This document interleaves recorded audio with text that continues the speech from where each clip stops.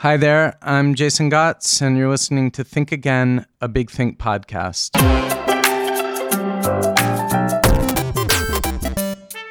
When you think of the Industrial Revolution, what comes to mind? Steam engines, probably, lone genius inventors, factories and coal mines, perhaps, and depending on your professional interests and political leanings, either suffering laborers in sweatshops or the great onward march of civilization.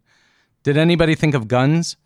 According to my guest today, Stanford historian Priya Satia, guns are inextricably bound up with industrialization, and it is our long and ever-changing relationship with these tools, toys, trade goods, status symbols, and instruments of war that makes them such a persistent fact of life to this day. Priya Satia's latest book is Empire of Guns, The Violent Making of the Industrial Revolution. Welcome to Think Again.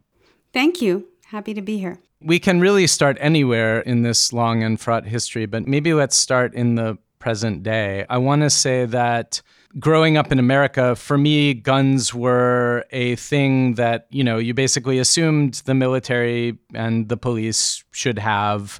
During the 80s, the issue became more about gun violence in the inner cities, and now school shootings are essentially a commonplace thing. Starting from there, where can we go to understand what's happening right now in American culture? I think your impression actually reflects an empirical reality. I don't think the idea of widespread ownership of multiple guns throughout the population was the American relationship with guns until around the 1980s and thereafter. It is a recent development.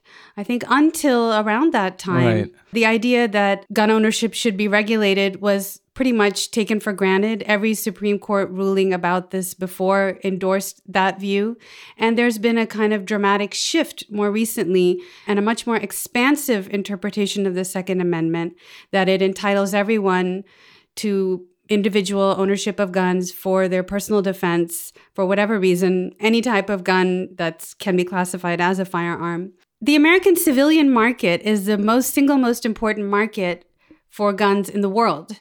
And as gun controls have tightened around the world, it has become more and more important.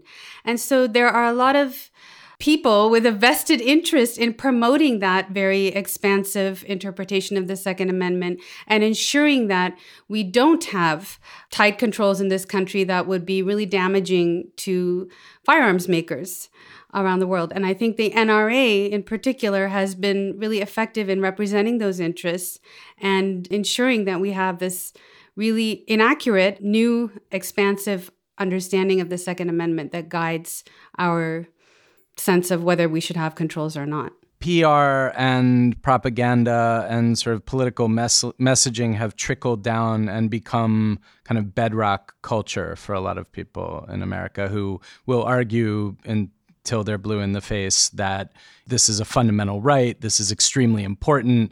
The idea of any kind of gun regulation whatsoever, like how dare you suggest I shouldn't have an AR-15 that can shoot however many rounds per second is absolutely insane. Yes, I think it's gotten to that point, and it's based, on claims about history that just are not borne out by the evidence that historians have collected. There have always been regulations on gun ownership in the United States.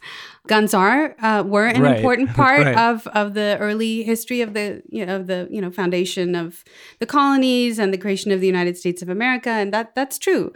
But there were always also gun control laws in Kentucky, and as part of the opening of the West, guns were there, but so were gun controls. When it comes to the culture at large, historians have a tough battle, I guess, to fight against clever PR messaging and giant organizations like the NRA to educate people about this sort of thing.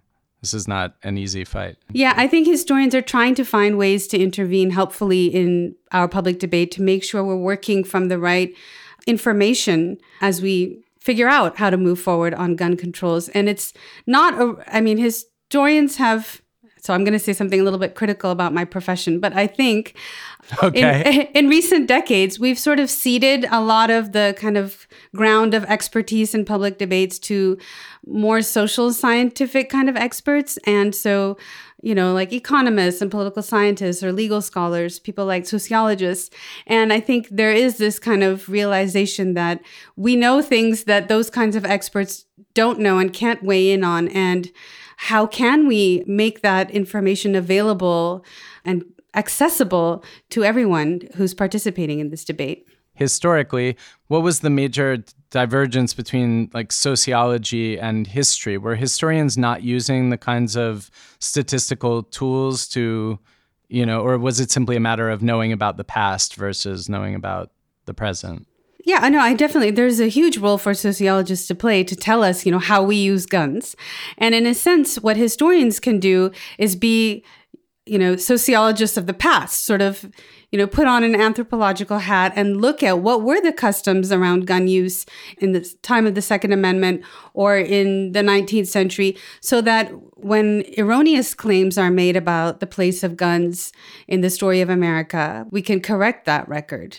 Insofar as this debate has been framed as a debate about history in the past, there's a role specifically for historians. And as much as we need the sociological data and that expertise too, we need historians to weigh in. Let's take it now to the history that you talk about in the book.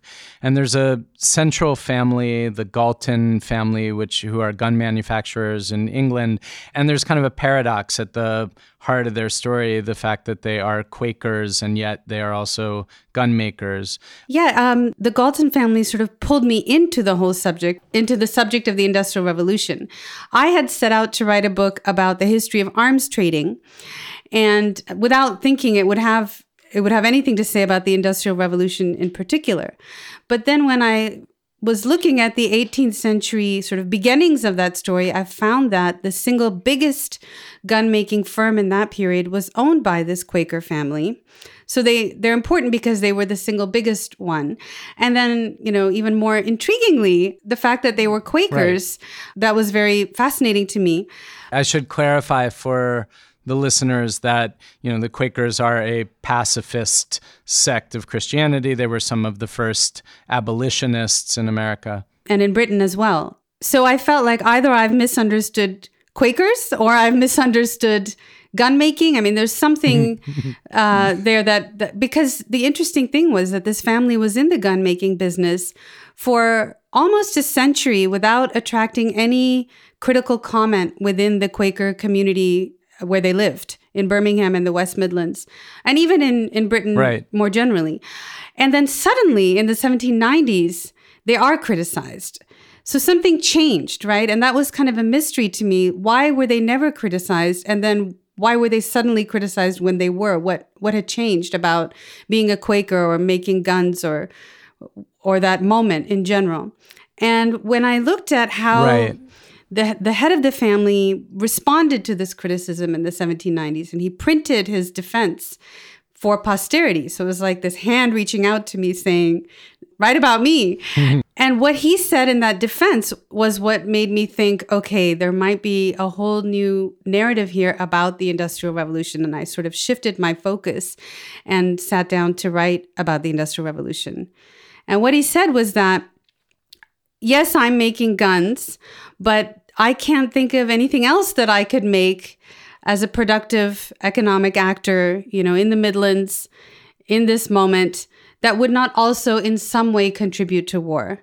Our whole economy, he was saying, is driven by war. And that's not something that historians have typically said about industrialism in Britain in this period. And it was worth sort of testing the truth of that. That's a really interesting defense. Not that I'm not supporting violence, but we are all complicit. And so basically, if you want to do anything at all, you have no choice but to be complicit. Yeah. I mean, he did try to sort of have it both ways in that on the one hand, he said what you just said, that we're all complicit, we're all participating in violence. But he also, the second set of arguments he made was around, what guns were. And yes, they can be used in violence, but they also have these other defensive purposes. They can reduce the amount of violence we have.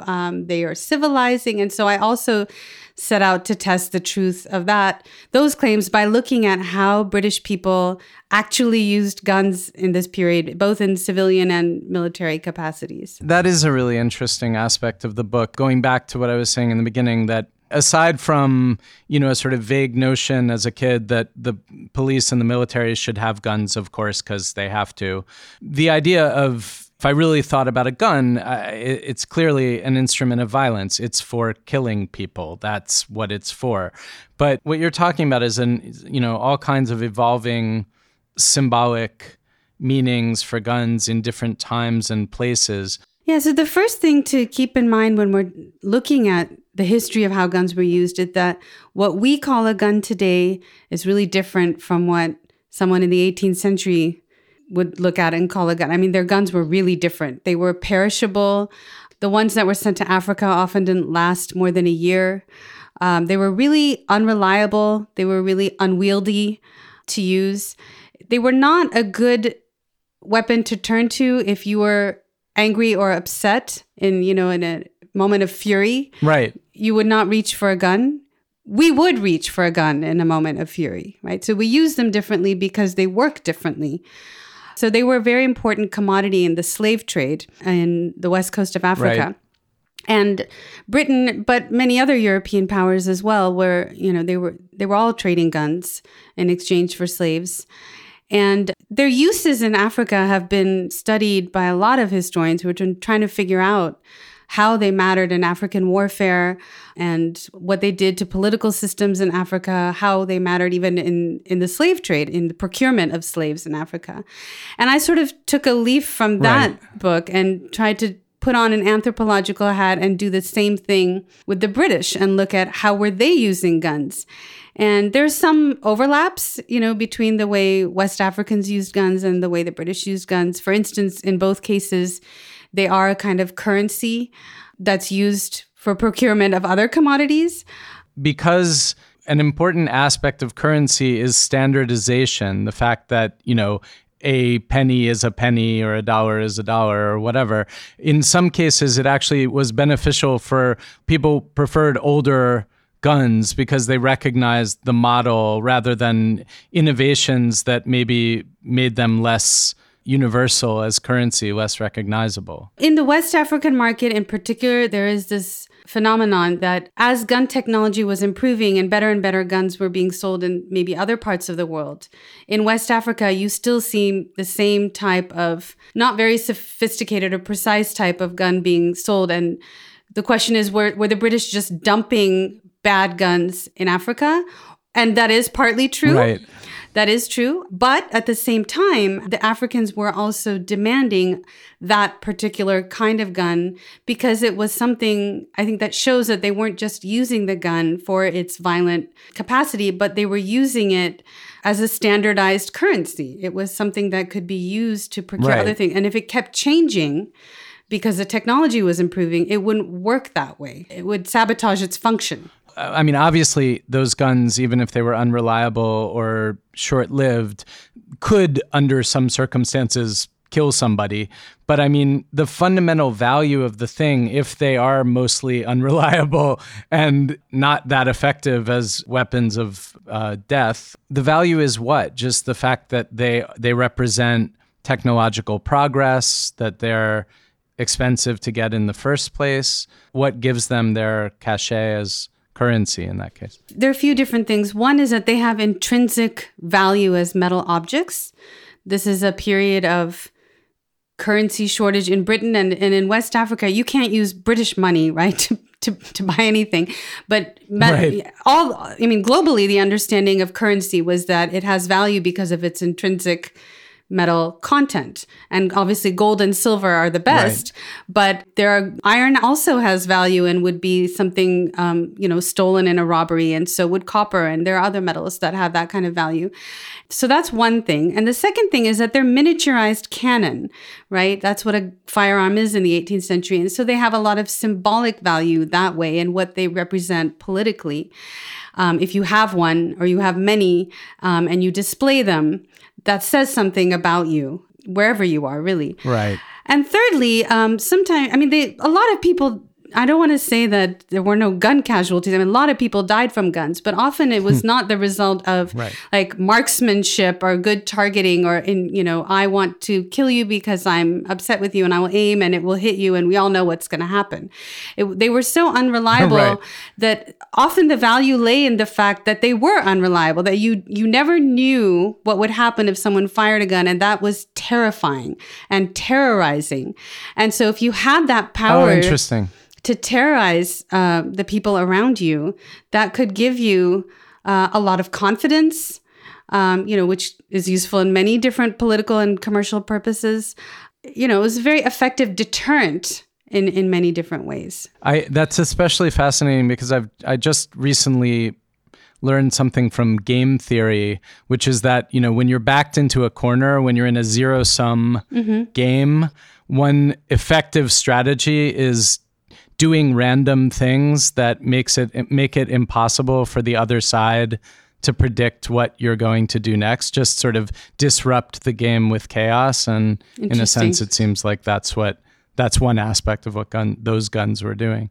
Yeah, even Adam Smith said their real value in battle was the noise and smoke that they produced, which created a situation of terror where you didn't know, you couldn't see well, you didn't know what was coming at you from where, and that's how they helped in battle. Maybe we can talk a bit about how guns and gun production and sort of the relationship between the British government and gun manufacturing drives the Industrial Revolution. In what sense is it really an engine or the main engine? Yeah. So I think the argument that I make is that military purchasing, the government buying things in bulk that it needs to fight all the wars it's involved in the 18th century, that was a really important factor in driving a lot of industrialism in Britain.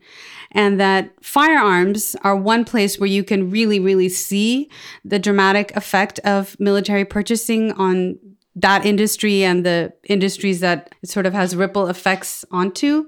But I think if you look even more broadly, you can see how military purchasing had a really wide effect all over the British economy. It was useful for Britain to be the producer of guns and to be the main one, selling and distributing them to other people, even if potentially those other people might join in some kind of uprising against them, rather than encouraging or allowing any gun manufacture in colonies or around the world. Yeah, for sure.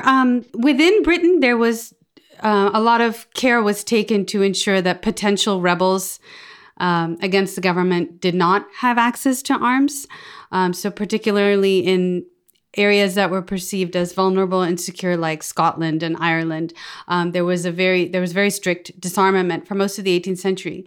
But everywhere else in the colonies, in the areas that Britain is expanding in this period, there's sometimes concerns are voiced that, wait a minute, are we arming people who might use our own arms against us in a future clash? Right. And whenever that objection was raised or the concern was raised, it would always be allayed with the idea that, well, yes, that's a risk, but if we don't sell guns to even our potential enemies, then some rival of ours will do that, like the French or the Dutch, and then we will lose both the profit of those sales and the prestige or the diplomatic gains that come with being the provider of those guns to different powers in, North America or South Asia or wherever. How does that argument sit with you? What do you mean? Like, how do I judge it? Yeah, I mean, do you feel that that's just like a purely an argument from self-interest in the sense of profiteering, or do you think that was like strategically the move that should have been made? I mean, I think it is an argument that recurs throughout the modern period. Arms manufacturers always make this argument. Governments who are selling arms, like, the United States government makes that argument. And I understand the logic of it, But the British even, they finally do second guess that logic. By the late 19th century, they're scrambling to control arms sales around, to colonies and stuff, because they are really worried about the fact that there are now increasingly influential and popular anti-colonial movements, and guns have improved technologically in a manner that suggests maybe a single anti-colonial rebel armed with a pistol could kill someone. And that's, the First World War started with a member of the Serbian Black Hand going in and assassinating the Archduke of the Habsburg Empire with a pistol. And that was a really eye-opening moment for the British too, when they thought, well, as one of the officials said, any fool with a gun can assassinate a prince. And that becomes suddenly, belatedly, a scary scenario. But there's always this tension, because then, when they try and control gun sales, then the gun industry starts lobbying and complaining and saying, well, this is not good for us, and we're important to the nation, and our survival is important to British national security. And what eventually resolves that dilemma is that the British gun industry dies out, and Britain itself starts buying a lot of guns, whatever it needs for its armies and law enforcement agencies or whatever, from makers in other countries. They don't need their own homegrown industry anymore by the late 20th century. And that's how they're able to resolve strict gun control with a continued ability to procure guns for government agencies when they need them. And the United States is the one place that can't do that now. Because we are the major manufacturers and suppliers of guns worldwide. Yeah, all the governments depend on American civilians continuing to be able to buy guns for the sake of the general health of gun makers around the world, wherever they are. I don't think I actually answered your question about what I think about that logic. I mean, the alternative to a mutually terrorized world, right, where every nation state has arms, and everyone is selling because if you don't sell, someone else would sell. It's a kind of game theory problem, like, to go back to what you were saying earlier. If the other alternative would be a mutually disarmed world. It's a coordination problem where everyone agreed not to have arms. And I mean, that's utopian. Right. But it's the better solution. It's funny you should mention that, because in non-zero-sum contests, I say where both sides agree on a kind of win-win solution, in this case, disarmament, let's say, the problem is often trust and verification. Like, how do you create conditions where you can be sure that that's actually what's happening? And like we've seen again and again with North Korea and Pakistan and all around the world, that's really difficult in these conversations. Yes, you were saying that everyone needs to be a good faith actor, basically, in solving that coordination problem. And what it makes me think of is sort of the latest, I mean, if there was enough, so we've had regulation of every kind of weapons system that exists. From the late 19th century, there have been efforts to do that. And we have some kind of regulations for the sale and exchange of just about every kind of weapon system that exists, except for firearms. And what started to happen in the 21st century is that there's been a lot of activism around having more regulation of firearms sales. And there's a UN arms trade treaty of 2014 that included firearms as one of the elements to now be regulated. But the United States won't ratify that, right? Because of this NRA concern that if we even regulate exports and, agree to comply with an international effort like that we will somehow be compromising our ability for Americans to all own arms per that expansive interpretation of the Second Amendment. So not good faith actors. The NRA is a big problem, but I do think that they are enabled by our government and all governments, right? All governments have an interest in the NRA doing what it's doing.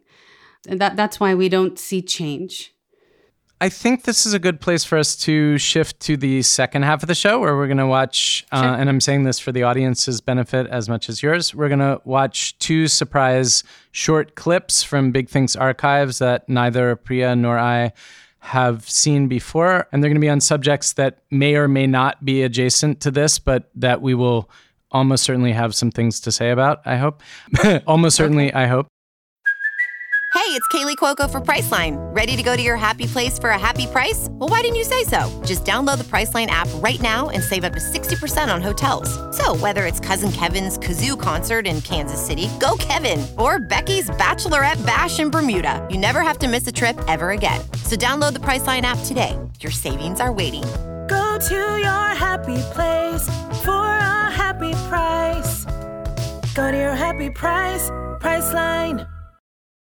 The first one is Max Tegmark, author and physicist, and the clip is called "We're Smart Enough to Create Intelligent Machines, but Are We Wise Enough?"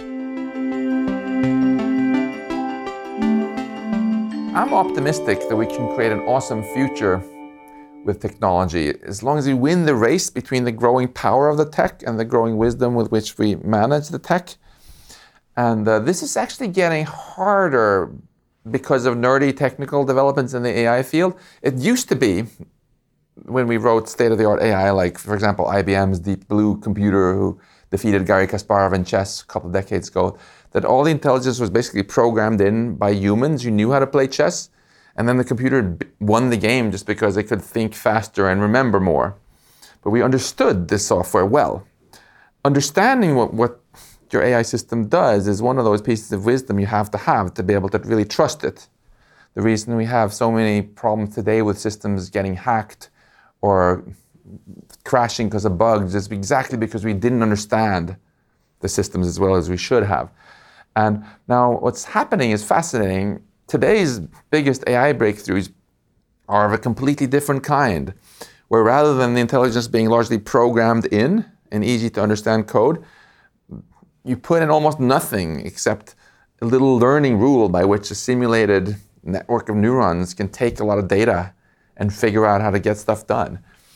And this deep learning suddenly becomes able to do things often even better than the programmers were ever able to do. You can train a machine to play computer games with almost no hard-coded stuff at all. You don't tell it what a game is, the things are on the screen, or that there even is such a thing as a screen. You just feed in a bunch of data about the colors of the pixels and tell it, hey, go ahead and maximize that number in the upper left corner. And gradually you come back and it's playing some game much better than I could. The challenge with this, even though it's very powerful, is it's very much a black box now, where, yeah, it does all that great stuff and we don't understand how. So suppose I get sentenced to 10 years in prison by a robo-judge in the future, and I ask why. And I'm told, I was trained on 7 terabytes of data, and this is the decision. It's not that satisfying for me, right? Or suppose the machine that's in charge of our electric power grid suddenly malfunctions, and someone says, well, we have no idea why. We trained it on a lot of data and it worked. And that doesn't instill the kind of trust that we want to put into systems. When you get the blue screen of death, when your Windows machine crashes, or the spinning wheel of doom because your Mac crashes, annoying is probably the main emotion we have, right? But annoying isn't the emotion I would have if it's my self-flying airplane that crashes, or the software controlling the nuclear arsenal of the US or something like that. And as AI gets more and more out into the world, we absolutely need to transform today's hackable and buggy AI systems into AI systems that we can really trust. So historians aren't, I guess, typically in the business of speculating about the future too much, or maybe some of you are. Yuval Noah Harari is. But let's find a way in. What catches your attention here? Well, there are a couple of things. One is, I think he does a great job identifying the potential problems with AI, but I was kind of surprised at his conclusion, which is that the solution is not to question the direction of, whether we should have more AI, but to find a way to reform the way we're creating AI so that it becomes more trustworthy. And I don't think everyone has yet agreed that we all want a world that's so suffused with artificial intelligence. I didn't know we'd all signed up for that yet. It seems like one of those things. We didn't all sign up for a world, so mediated by the internet, but once the internet was here, we're all on it. I mean, that is to say, I don't know that the direction of where this goes is totally inevitable. But I guess one thing I was thinking about was these learning algorithms are enabling AI to be much smarter than I think it could be when programmers were having to put in every single piece of information and creating a transparent system where you could understand exactly what was going on. So I don't know that you can have your cake and eat it too. I'm not sure you can have this sort of like exponential increasing quote unquote intelligence and at the same time the ability to walk logically backwards and have the machine explain why it's doing something. Yeah, I think technological development, if you look at it historically, it kind of has its own dynamic. I mean, so, even when it comes to weapons technology, President Eisenhower, called out that there's this military-industrial complex, right, in the Cold War. But when the Cold War ended in 1989, the military-industrial complex didn't go away because there's so many people invested in it. And it had a logic and dynamic of its own that didn't have much to do with particular security purposes, and then found new purpose with the war on terror, right? And these what we call civilian spin-offs, right? Including the internet and much of Silicon Valley. Right. But the artificial intelligence, I don't know, lately in the papers, there's been a lot of discussion that kind of reminds me of the whole discussion that Galton was engaged in. Because Google, like Quakers in their time, Google made a commitment to not be evil, right? And now that it's been made public that Google is participating in these Pentagon programs to develop artificial intelligence capacities that may be used in drone-style warfare or other kinds of warfare. There's this huge internal debate within Google and also with its partner firms or like DeepMinds in London, which is one of the most important AI companies in the world, who signed on with Google on the understanding that their work would never be used in any kind of war-related purpose. So now what? Right? What we're coming up against is this fact that government contracts have always been and remain really, really important to technological development and the kind of economic prosperity that comes out of technological innovation. And that's, where we're at with AI. And there's so many ethical dilemmas that come with that for people who work on it and for what it's going to do to everyone's life. So, I don't think it's a question between like no technological innovation or government-funded, military-driven technological innovation. That seems like a false dichotomy if anyone would suggest that. No, I agree with you. Military purchasing was what was important in the 18th century, but it could be other kinds of purchasing and other kinds of government-driven investment could help drive technological change too. It doesn't all have to be war-related. But in the current political climate, it happens to be that once again, the money is coming from security or defense, whatever euphemism you want to use. It's not like social services. Yeah. It's not social spending. Whenever I look at history, as a non-historian, I feel like there's always this tendency, because sort of historical forces seem to have this, and do have powerful momentum. There's always this tension between sort of what change is possible and what is inevitable. And so it's very easy to in moral situations to end up saying, oh, well, the genie's out of the bottle and everything is guns and that's what it is. I do think genies have been put back in the bottle before. We've done that with landmines, for instance, and we do regulate the way we use lots of technologies that first, arrived on the scene. When cars were first invented, we had no traffic laws. we had to make those up. Right. We didn't have like a car amendment to rely on, right? We made up a whole new area of law emerged to deal with the fact that we had a new technology. And so we can do that. Sometimes you can put the genie back in the bottle and sometimes you can keep it out, but really, really keep a sharp eye on it so it's not running rampant and creating chaos. Yeah, nothing is decided already, right? On the small scale car example, my Turkish father-in-law still won't wear a seatbelt because this is not something that they did until recently. No, I was just going to say my grandma never wore a seatbelt either. That's all. This is a good spot, I think, to go to the second of our two clips. So this one is Alice Traeger, historian, sex researcher, and writer, and it's a short history of knowledge from feudalism to the internet. So this should be interesting. Peer review is not a simple thing because humans do it. And so whenever there's humans, there will be bias introduced.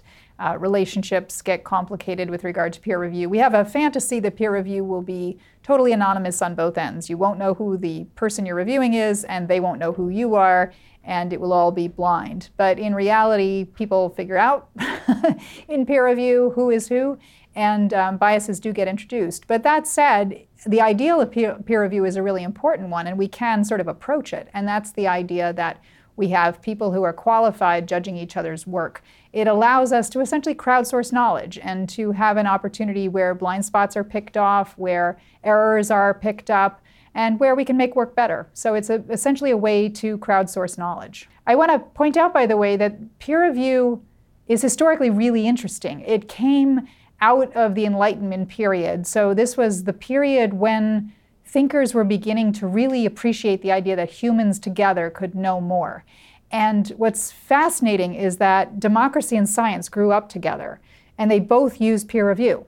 So science uses peer review because scientific ideas are put forth and then scientists who are qualified to do so judge that work. And in democracy, peer review is used in things like voting systems. So when we do voting, that's a peer review form. When we do judging of criminal or non-criminal acts in courts, that's a form of peer review when we have a jury. And so it's not a coincidence, because what was happening was the thinkers of the Enlightenment were beginning to figure out that more people looking at a problem could get you better knowledge. Before the Enlightenment, the concept was knowledge came from above. It came from the church, from the state, from God. It came from an external higher authority. But the real revelation of the Enlightenment was the idea that people could do this themselves. They didn't have to rely on the church, the state, God, an external authority. They could do it themselves. And so they began to have the idea that they would reject the king, and they would essentially reject the teachings of the church, and they would reject the state being run by the king, that they would take back control of knowledge. And that was true in democracy and in science. So it's no coincidence that a lot of the founding fathers were science geeks. They were thinking about crowdsourcing. It's what we call crowdsourcing. There are more checks and balances on bad knowledge going forward. So there's accountability at some level, right? When you're doing peer review, the editor at least knows who you are. When you're doing voting, theoretically, you're not allowed to vote more than once. When you're on a jury, you've got a judge keeping track of whether or not information should be admissible in court, whether it's fair to admit it in court. The internet is crowdsourcing gone wild. It has no limits on it. And so you can have things like bots like things until it actually is noticed by real human beings. You can have situations where something looks incredibly real, but it's not real, and it will take off much faster than we can stop it. So the internet really is a beautiful thing in many ways. It allows people to find each other who never could have found each other before. For example, people with very unusual medical conditions can find each other. People with very unusual interests can find each other. The problem is that you have a situation where there are no checks and balances, and so you get a phenomenon whereby things that are not real can go forward. But there are some places on the internet where there are checks and balances. So Wikipedia is a great example, actually. Wikipedia actually has people who function as editors, and they will talk to each other, fight with each other, and all the discussions get externalized. That allows a level of accountability that much of the internet doesn't have. It's also the case that Wikipedia paid editors can actually stop people from editing in some circumstances, or stop people from messing with pages. So there are places on the internet that have been born of crowdsourcing, but that do have some checks and balances built in.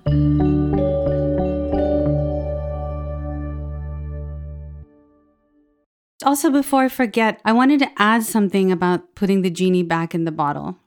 where there is political will, the genie can be put back into the bottle. And for instance, there was an abolition of the slave trade even at the height of its profitability in Britain because there was sufficient political will. And even when it comes to firearms, Japan famously, Tokugawa Japan famously put that genie back in the bottle and removed guns from Japanese society for 2 centuries. And even in Britain now, there are very, very few guns around. So, I was saying earlier that that's the structural set of reasons that makes the American civilian market so important. But I don't think that means that it's impossible to find a way to even put the genie back in the bottle here. I just wanted to say that. All right. So on the profession and peer review, right? History has historically been a male-dominated profession, like most professions. But in recent years, it has become more and more diversified. That does vary sometimes by field and by department. But there are decent numbers of women, at least in the field. There was this all-male conference at the Hoover Institute at Stanford earlier this year. Right. The reason that was so newsworthy was because it was so out of step with the general demographics of the profession. It stuck out. So as I said at that time, we often have the problem of, panels that are made up of only men, 3 men or something like that. But an entire conference of 30 people is unheard of. Let's talk about, maybe in the context of the way the Industrial Revolution has been understood historically versus the way that you're understanding it in this book, and what that might have to do with the traditionally male character of the profession. Yeah. What sociological research shows is that when knowledge is produced by a more diverse group, it improves as you include more and more different kinds of people. So in the video, they were talking about the Enlightenment period, and that was, of course, a period of, white men talking to one another, and they did produce a great deal of knowledge.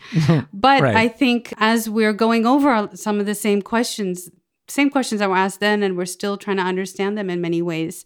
Questions about the human condition, questions about the past, philosophical questions.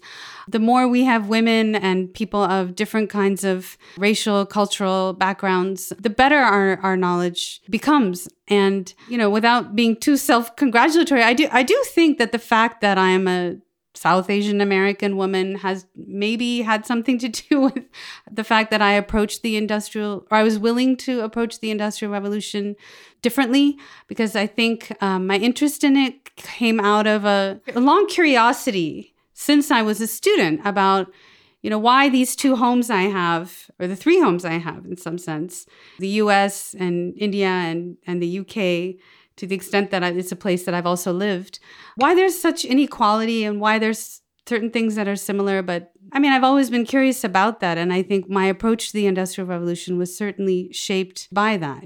And so one of the things that comes out in my book is that there were these knowledge networks, in terms of sharing military technology, but the British officials were so careful to cut those networks off and make sure Indians were not allowed to join them, right? And that really affected the extent to which India could industrialize, because the British were actively trying to suppress those knowledge networks, even existing Indian knowledge networks relating to firearms manufacturing.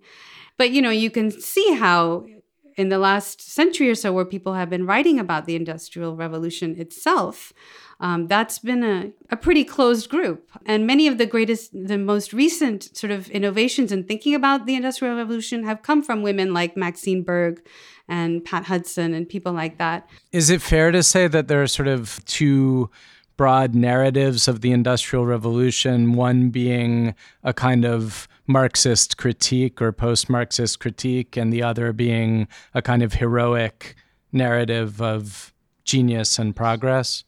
Yes, I don't think there has been any branch that has made the argument that the government had a big role in the Industrial Revolution. So that kind of Marxist critique has been about whether the Industrial Revolution was good for ordinary people or not. But I don't think they ever really questioned whether it was driven by the state. But I think the idea of heroic entrepreneurship has been really, really influential in people like to even think about innovation today in that way. Elon Musk and, You're in Silicon Valley and the whole narrative coming out of there. I mean, we're starting to see, it's interesting because we are starting to see some kind of internal critical backlash within Silicon Valley, whereas people are like, wait, are we really making the world a better place? What exactly would that entail? I don't know if we'll see a sort of a significant ideological revolution, but there's certainly been plenty boosterism. And this gets back to, the question of putting the genie back in the bottle, is that once you realize that some of the products you sell, there are ethical dilemmas around them, how do you put the genie back in the bottle or regulate them? And the people who have a vested interest or who are benefiting from them don't want to deal with them until the point where they are simply undeniably bad and where there is a somewhat unequivocal situation, like, okay, kids are spraying kids with bullets in schools. And that tipping point when the stakes for doing the right thing, I mean, obviously I'm making a moral judgment there, are clear. That's really interesting. That's what the historians want to know. Like, okay, there was an abolition movement. The arguments for abolition existed for a long time, but why does it only work in 1807? When slave trading was still profitable in Britain. And I think it was a moment at which the potential profit of being good, of having the moral capital of having been the first country to abolish the slave trade, the potential benefits for that were so high in that moment. Coming off of the loss against the Americans, pushing back against the French claim to being the defenders of liberty. Now the British need to find a way to reclaim that status as the defenders of liberty, and abolition allows them to do that. It's self-interest and power, basically. I don't think it comes out of a totally cynical place, especially given the kind of people who were involved in it. Christopher Leslie Brown at Columbia has made this argument that it was about creating moral capital, that kind of capital had that kind of value in that moment. And it wasn't as needed maybe in 1770, but after 1783, it becomes really, really important. It's about redemption, right? And redemption is a really powerful motivator. So maybe there will be a moment when the U.S. will need redemption from these, what we're doing to our children, and we'll have change. Priya Satya, thank you so much for coming on Think Again today. This has been a lot of fun. Thank you. It was fun for me too. And that wraps up this week's episode of Think Again.